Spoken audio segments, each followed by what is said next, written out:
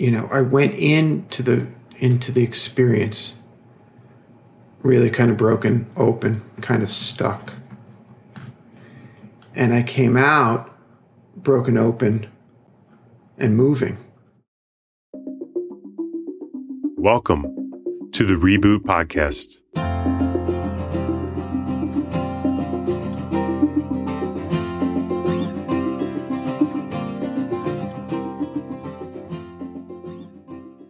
Hi, this is Dan Putt. I'm one of the partners here at Reboot. As some of you may know, we are offering a Reboot Vision Quest this fall. And so many have asked, what exactly is a quest? And perhaps more importantly, what could it do for me? So we wanted to take some time and introduce you to our amazing guides, Jim and Jade, and give you answers to some of the questions you've been holding. But first, I actually wanted to share my own time on the land experience with Jim. So, I guess we are going through a transition, I started. It felt awkward, really, really awkward, but I continued. I'm in the middle of a move, and I'm still trying to figure out how to be a father to my 10-month-old. It got a tiny bit less awkward, but still, here I was in the middle of a beautiful spring Colorado morning in Devil's Thumb Ranch during boot camp week, talking to this ugly, 6-foot-tall, red and blue bush in the wetlands. I could feel the morning dew starting to work its way through my shoes, getting my toes wet, as I stepped closer and prepared my next statement. And then a goldfinch showed up, landing on a bush, and looked right back at me as if to say, "All right, go on, I'm listening." If I hadn't experienced it, I'm not sure I would have believed it. But that goldfinch conversation was one that still moves me today in surprising and powerful ways. It opened up new insights for me, new opportunities as a dad, and things I'm still unraveling 2 years later. And my experience was not unique. Time and time again, I get the pleasure of seeing skeptical but open boot campers enter the Colorado wilderness with instructions from Jim, looking for a conversation with a bush or bird. And time again, I see them come back in shock with how the land opened up new insights for them, Jerry included. In today's episode, Jerry, Jim, and Jade talk about the power and opportunity of time on the land and solo time, how Jerry's own experience on his quest, which was guided by Jim and Jade, has shaped him, and why a quest could change your own awareness forever. If it terrifies you, you are ready. Go apply at reboot.io/quest and enjoy this conversation with Jerry, Jim, and Jade. Do you love yourself enough to listen with the ears of your heart to the other voices of yourself speaking? Bino Kennedy. Hey, Jade. Hey, Jim. It's really, really great to see you. And, as we were just saying before we started, it's been 8 years since the three of us actually spoke. But I don't want to get too far ahead. And why don't we just take a moment and let me ask you each to introduce yourself so that the listeners can really get a distinct voice that's going on. So, Jim? Hey, Jerry and Jay, great to be here. Great to be with both of you again. I'm Jim Marsden, and I'm one of the coaches here at Reboot, and I'm also someone who heads up the organizational development, leadership, and training work here at Reboot.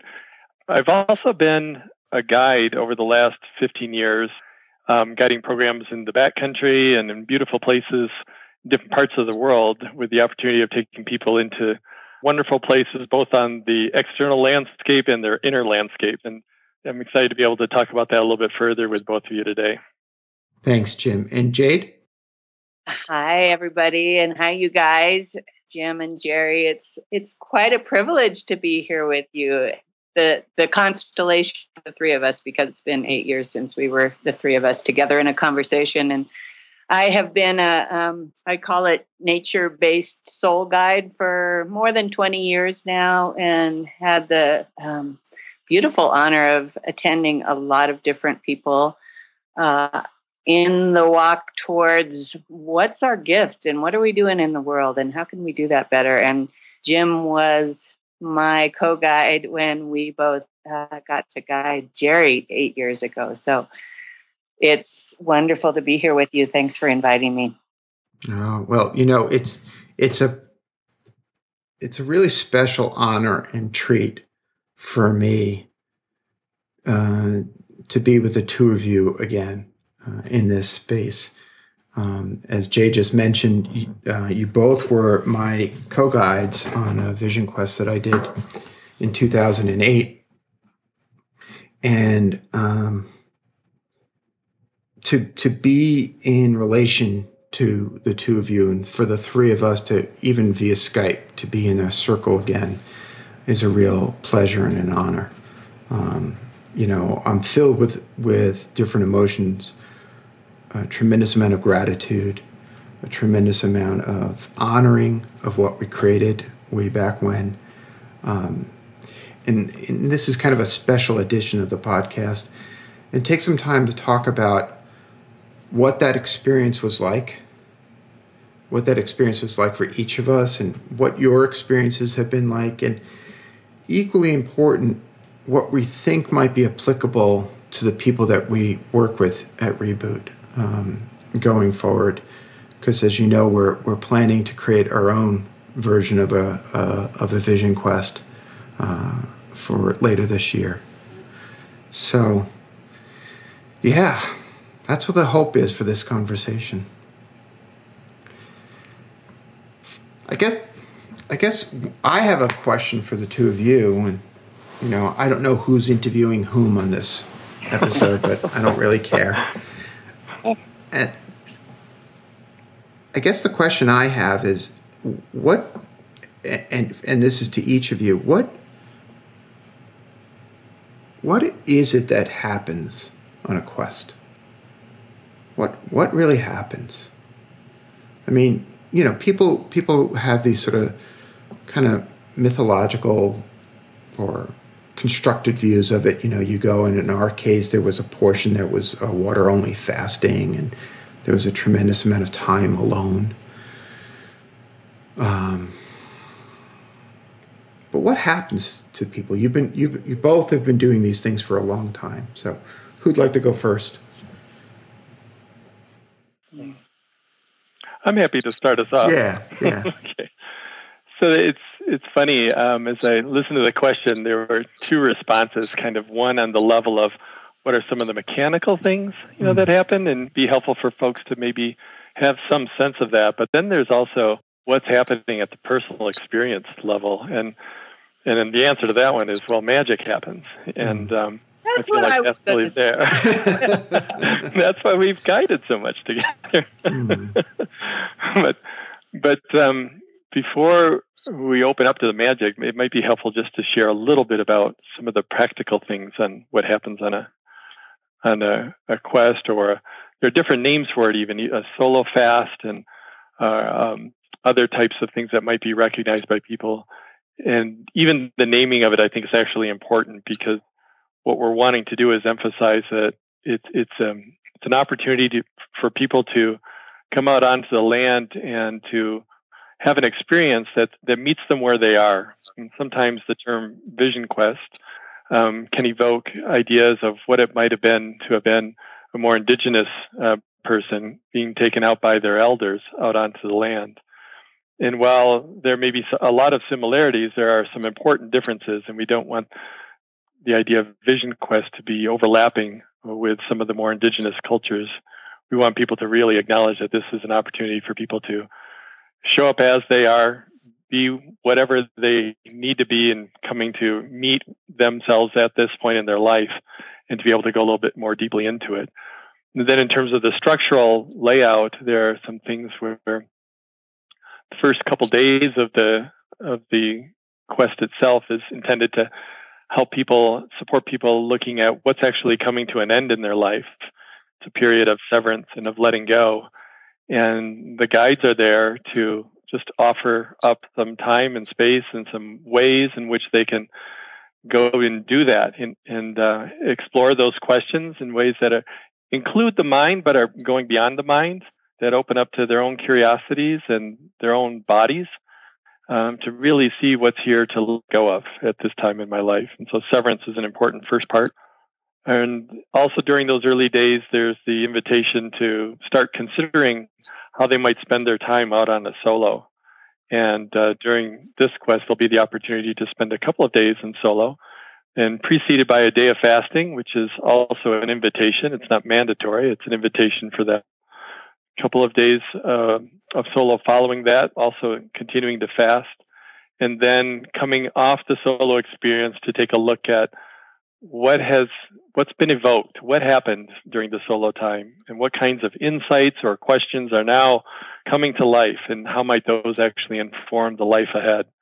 And the last part of our physical time together is to look at how we might connect with the inspiration or the insights that have come from the whole experience, and turn the attention towards how do I live those into my life going forward from our time together.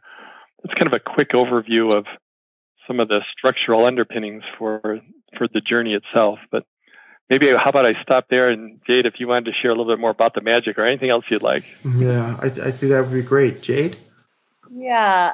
I was just reflecting as I was listening to you on the fact that we both said that magic happens there, because it's interesting to me that it appears as magic to us when in some ways what I believe is really happening is that we get to have the experience of coming back to our true humanity as beings that are connected with Earth, connected with stars, connected to our bodies, that we're able to communicate with on some level the other beings that are out there, and maybe catch a glimpse of who we really are in the mirror of wild nature. And in today's world, as we go faster and faster, it feels to me like the world is speeding up. At least the humans are speeding up, and we've become a bit separated from nature. That in this opportunity to actually stop our lives, to reflect on our lives, to sort of reconsider what's important for ourselves. It's interesting to me that now is considered magic, when once upon a time that was everything that guided us. So it's very beautiful to watch what happens when people simply stop and are in the company of wild nature and get to breathe in a bit more of their own essence. And then with the help of guides and the mirror of other humans, understand more about how to bring that out into the world. And so for every person, it looks different. And for some people, they might say, that was the most healing thing I could possibly do. Some people come out with a very clear vision of something that they want to bring into the world. Some people come out with having a mysterious experience that is a little harder to understand, but out of that grows a vision. So it's just it's been a real privilege to get to see the way in which this time out in nature actually affects people and their lives. It always something happens. Some people have a fear that nothing will happen, but always something happens. It's hearing you both speak about it helps me remember, the experience for myself. And, Jade, you had asked a question about the work that I'm doing. Before we started recording, you asked a question about the work that I'm doing in the world now. And, I think I said something to the effect of, I went into the experience really kind of broken open, kind of stuck. And I came out broken open and moving. And thinking back to that time, I know we each have different memories of that particular quest. And I imagine after all these years, you've had so many different memories and so many different experiences. But I'll share with you in particular, Jade, a memory. And that is, it was after the solo time. and we had come back to the lodge, and we were doing some reintegration work, and we had all sort of begun whatever means possible getting messages from home. And I'd gotten a message that my then father-in-law was very sick. And I immediately went into the fix-it mode that is so much a part of my characterological pattern. And I began making immediate plans to leave the experience early. And if memory serves me right, Jade grabbed my face by both sides of my ears. And actually, you called something out of me. On the quest, I'm allowed to share the name that I received, aren't I? Sure. Yeah. It's up to you. So the name that I received on the quest, and if you think about what I do for a living now, it really resonates, was Holder of Stories of the Heart. And you grabbed my face, Jade. No, I'm going to cry. And you said to me, "What does Holder really mean? Who is Holder? Who is Holder? Does Holder fix, or does Holder hold?" And that was a hard motion for me, because jumping in and fixing is still something I work with. Mm-hmm. But to this day, I still see your face staring into my face, asking me that very profound, very humane, very human question. Who is Holder? Does Holder fix, or does Holder hold? And, it's hard to find moments in your life that just click, change everything. And that I can trace so much of who I am today, the man I am today, to not even the solo time, but to that moment. And I don't think I've ever shared that experience with you, but I did want to say thank you to both of you for that. Thank you so much for sharing that, because I think that may have been the time that I was remembering that I referred to prior to starting here. And one of the questions I was holding for you, Jerry, was that you may have just said the answer to, but it was something like, what was the most pivotal moment for you? Or was there a moment that actually something shifted from maybe the rear view to the forward view? And I don't know, would you say that was or the most pivotal moment for you? There were a few moments that stand out in stark contrast. It was, there was that, which was a really important, and that what that moment felt like was that it had taken the previous 2 weeks of work and kind of seared it into my body. And it was a powerful, powerful moment. But there was another moment, and it was the second day of the fast, the second day of the solo. And I was in a lot of pain. And I didn't have my journal. I wasn't meditating.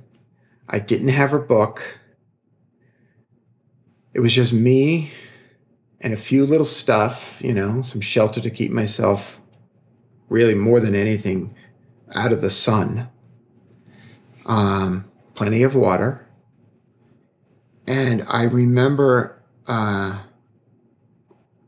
crying so much and digging a hole in the sand and just crying into that hole and really, in a sense, vomiting up all of the pain that I had experienced as a kid.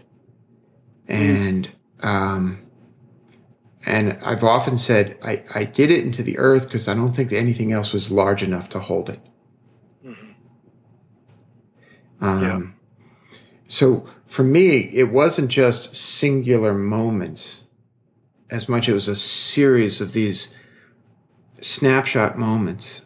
The moment where I first heard my name, the moment where, I'm half naked with my head buried in the sand. The moment of coming back to myself, to my truest self. Not the self that was assigned to me prematurely as a boy. Here, you go take care of everybody. Right. So, I don't know. Was that the kind of... Yeah, beautiful. Yeah.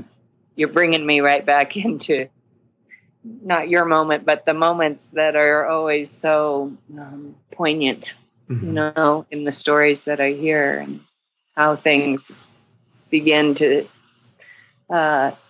take a different shape in our lives. Mm-hmm. I know for me, there's part that's coming alive as you're sharing that is recognizing experiences where we can have those moments that something really important is shifting, and yet you may not know what it all means at that point in time, and you may not know what it is even by the time you leave, being out on the land together. But just having the opening can work its way, and there can be really significant, and there has been significant times that have passed between having been out on the land, exploring the depths, having those experiences, and then coming to realize sometime later in life, wow, now I remember that happening. And now here's how it's really coming alive for me in this way at this time. It's unpredictable. And I think it's important to kind of notice that as I think about folks who may be listening and may have some curiosity or interest in going out on an experience like this, wanting to have a singular experience that can change everything and open everything up with clarity. And sometimes that can happen. And back to what Jade had mentioned just in the introduction, there's this idea of the twin fears that we talk about, where heading into this, we can have the fear that nothing's going to happen, and I'll go out and I'll come back and nothing would have changed. And of course, the other fear is the flip side of the same coin, which is something's going to happen, and it's going to change everything. And am I really up and open for that? And we don't know. We can't know. And at the same time, we know that you can't not have an experience. So there's part of the magic is to be able to explore these places and undergo and go through these experiences, knowing that there is a shift that's taking place inside of me. And then the importance of being able to tend to that after our time together. That it's not just, great, I had the opening, program's over, now off I go. No, it shifts everything. Yeah. I just have to say, Jim, that I love that you just brought that up. Oh, the program's over, now we're going to go. And I think what I see as really important for people that would ever consider entering such a thing is that it's actually not a program. Yeah. It's actually an ancient art. I like to think of it as and a ceremony. I mean, this is pan-cultural. It's been going on in every culture, probably every religion, since the beginning of man, really. And so as we go along, and it seems like as we grow older, we head into business and so on, the likelihood that we start to separate ourselves from nature and from our own nature is high. And so this art, reviving this art and inviting people of all ages and all places in their lives to return is really pivotal for most people. And you're right, they don't always know how to proceed, but often, almost every time, I would have to say there's a seed that later will sprout if you give it water. Yep. Yeah, I think the giving it water analogy makes a ton of sense for me. One of the things that I had to come to learn about being in therapy, for example, or even now as a coach and coaching other people, and even going through this period of exploration in my life, and my quest came about during a very profound period of about 4 to 10 years of really deep transformational work. The myth, and I think it comes from Hollywood, is that there's going to be a singular epiphany moment where everything clicks into place. Everything is wrapped up before the commercial break. It's 22 minutes. Your life is done. Boom. And I think that if you can let go of that expectation, these types of experiences, these types of journeys become part of a larger arc, if you will, of transformation, right? If I had tried to do that quest with the two of you when I first left JP Morgan, it would have been a very different experience. I don't even know that I could have. I had to have gone through other experiences in some ways to prepare myself. Moreover, if I had just stopped after that experience and not allowed myself to continue to open, then I would not be the man I am today. Does this resonate with the two of you? Yeah, totally. Yep.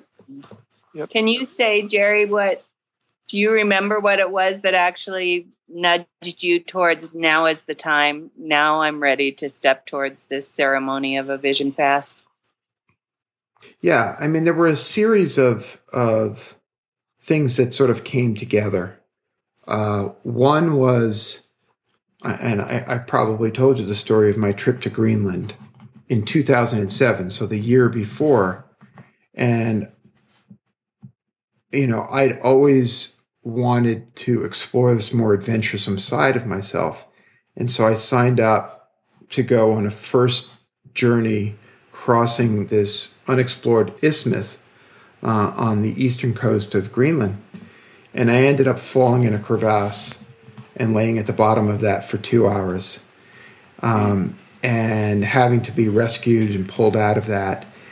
And a few weeks later, because I was, something of an experienced junkie in those days, I was on a Soulcraft program with Animas Valley Institute with Bill Plotkin and Rebecca Wildbear. And it was in a conversation with Rebecca where she asked something like, why was it that the earth swallowed you up? Which was a completely different view of my falling in a crevasse. Mm-hmm. And that question opened me in some really powerful ways. It was like the earth seems to be wanting to get your attention. Mm-hmm. And in a very dramatic way, kind of grabbing hold of me.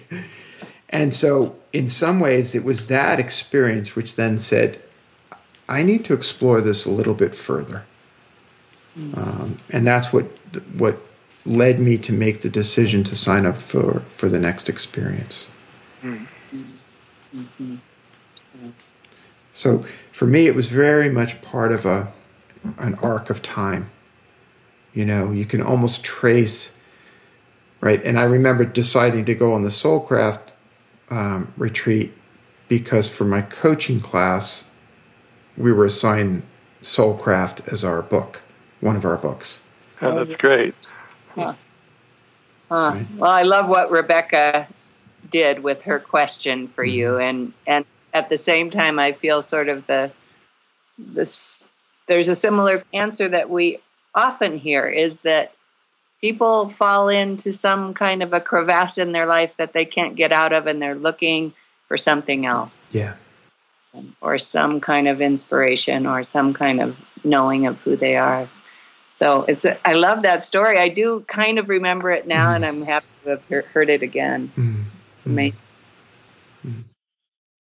I think that idea of falling into the crevasse and what you just shared there, Jade, too, I think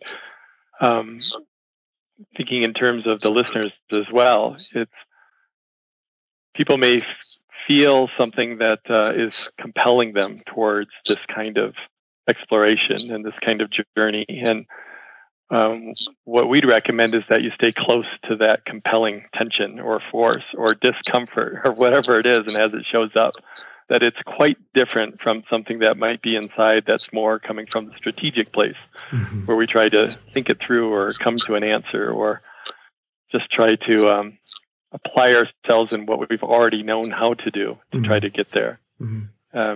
For those folks who have already tried that and are still finding a longing, still bubbling inside of them, we'd love to talk to them further. Yeah. And I would add, for those folks who are listening to this and are thinking about it and then hearing the contrary voice that pops up that says, no, you can't do this or whatever. I recall something Bill Plotkin once said that I heard him say, which was, when your heart starts beating really fast as you contemplate doing something, that's probably a call to do it anyway. Because that means you're right at that edge. And the other side of that edge, no one can tell you for sure what it is, but I can only speak from my experience. The other side of that edge has been glorious. And it was scary as all hell, jumping over that crevasse. Yeah. It seems that the fear that comes with the decision to do such a thing and then walking towards the actual event, the fear that's there is actually a vital part of the sort of unnameable transformation that happens for people. And it makes me think actually of your adventure in Greenland, great adventure. And I'm sure you had fear there. And, fear seems to be just integral in our transitions and our transformations. And so feeling fear doesn't mean I'm not going to ever do that. It actually might be a beckoning. And it's something to consider again. I think fear and a little bit of discomfort, right? I just flashed on the first night that we set up camp in Greenland, and we were getting into our sleeping bags, and the sun was just beginning to set. It was about 10:30 at night, and I watched the thermometer hanging from the inside of the tent drop from 20 above to 50 below. And fortunately, we're not putting anybody through that. Right. Yeah. But there was something raw and powerful about stripping away all the things that give us comfort. Here's your Starbucks coffee, and let me have Postmates deliver lunch to my desk so I don't actually even have to move my body. And, like all of these things that we live our modern lives around, and getting down to this sort of raw essence. And then from that place, watching your heart beat fast, Yeah. And staying open to what's alive around you. And this is where the land can be so amazing. Just there as the presence of another guide in supporting us in ways we can't anticipate. So I think the stripping away and even the idea of the fast itself is helping us to slow into and breathe into our natural rhythms. So we actually are more tuned to see and sense what's actually here, already. And that's just beautiful to witness, be a part of. I think there's something in our natural, our human nature that actually thrives on a kind of risk, particularly the nature-based kind of risk. I mean, maybe it's been altered a little bit into some kind of risk-taking in the business world, but there's something that brings us alive when we're actually confronted with our own bodies and the earth and the animals and all that's there. It's very enlivening, and I love seeing people come awake in that way. Because we have guided so many people who have come to us from big cities that say, I've never spent the night out alone. I've never slept on the earth. I've never, spent the day alone wandering. And they come so courageously and head out there, and their whole perspective on life seems to shift because they've had this brand new experience, and something wakes up in them that is undefinable, really. I remember it was actually on the Soulcraft retreat. We spent the night without any shelter outside. And that was the first time for me. And to wake up at, midnight and feel the dark, and see the stars in a completely different way. And then to slowly have your eyes adjust to the point where you actually can see. Mm-hmm. And all of a sudden your relationship with that world starts to shift. Very, very powerful. Very powerful. I love that you brought the stars in, because there's in the etymology of the word consider means to be with the stars or the constellation. So there's something historical that says we learn something about who we are and our life. We reflect, we consider, and something about being out there with stars actually is in our history, that helps us to see again. And so that's beautiful, because I think that even time out for reflection is rare these days. In working with some of the business people of the world that I've worked with, I had a man from Africa say, I've never spent the day alone just with my own thoughts. And I was like, wow. I think we're really hungry for that, even if we don't know it. Yeah. This is where I feel like, as we had talked about risk earlier and fear, it's that mix of it's terrifying and alluring. Yeah. And where the heart's beating, it's like what I also think of as the sweaty palm test. Yeah. My palms are sweating, then it's like, oh man, now I've become aware of something that I can't say no to, but I don't know how I'm going to make it. Yeah. Or what I'm really even saying yes to. Yeah. I'm feeling that now because, this is not the normal coaching company thing to do. And just as we've done, since we really launched this company, we've always tried to bring a dose of magic into what we're doing. Khaled, my partner Khaled, likes to say, we smuggle in consciousness. And, to me, does a vision quest lead to greater leadership? I don't know. But I'll tell you this, it will lead to more resilient human beings, more human beings. And I happen to believe that more human beings make better leaders. I agree. Yep. Beautiful. So, and I also think those people are sending out healthy ripples into the relationship that they're already a part of, whether it's the organization, the company, or their family, and their neighbors. So. Exactly. As I often say, to a client, the reason we go into sort of what I've referred to as the radical self-inquiry work, the reason we go into our own self, it may help us, but equally important is when you go home at night, how are you with your spouse and with your children? How are you with your parents? How are you with your intended, with the people in your life who matter most to you? Right? Are you carrying that stress, that sense of inadequacy, the sense of an imposter syndrome? Are you carrying that forward in a kind of violent way, a subtly, verbally, emotionally violent way? Or are you letting that go and being more fully present for everybody in your life? Because if it's the latter, then the work you do in this way benefits everybody in your circle. Yeah. So. Yep. Well, I want to thank you both for this. And any parting words before we sign off?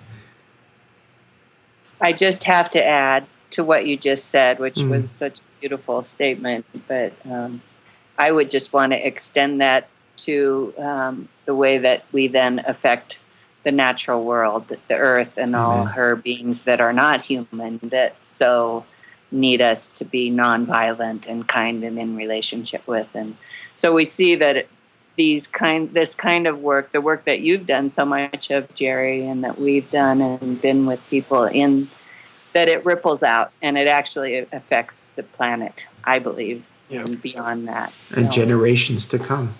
Yeah. Yeah. Exactly. Both directions, ancestors and generations to come. Yeah. Yep. Yeah. Anything further, Jim? No, I'm just, this conversation has helped me to reconnect with so many different people now who have gone through these kinds of experiences. And I'm just feeling gratitude for their having stepped into their lives more fully to go through this. And I feel really lucky to have been a part of that, and great to be with both of you. So Well, thank you. I will speak from experience that those who attend our quest are going to consider themselves very lucky and fortunate indeed to have the two of you as their guides. It's really beautiful. So thank you so much for taking the time, and I really appreciate hearing from both of you. Be well. Thank you.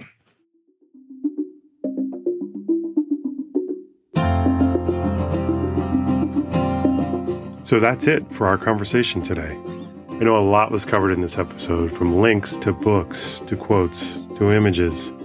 So we went ahead and compiled all that and put it on our site at reboot.io/podcast. If you'd like to be a guest on the show, you can find out about that on our site as well.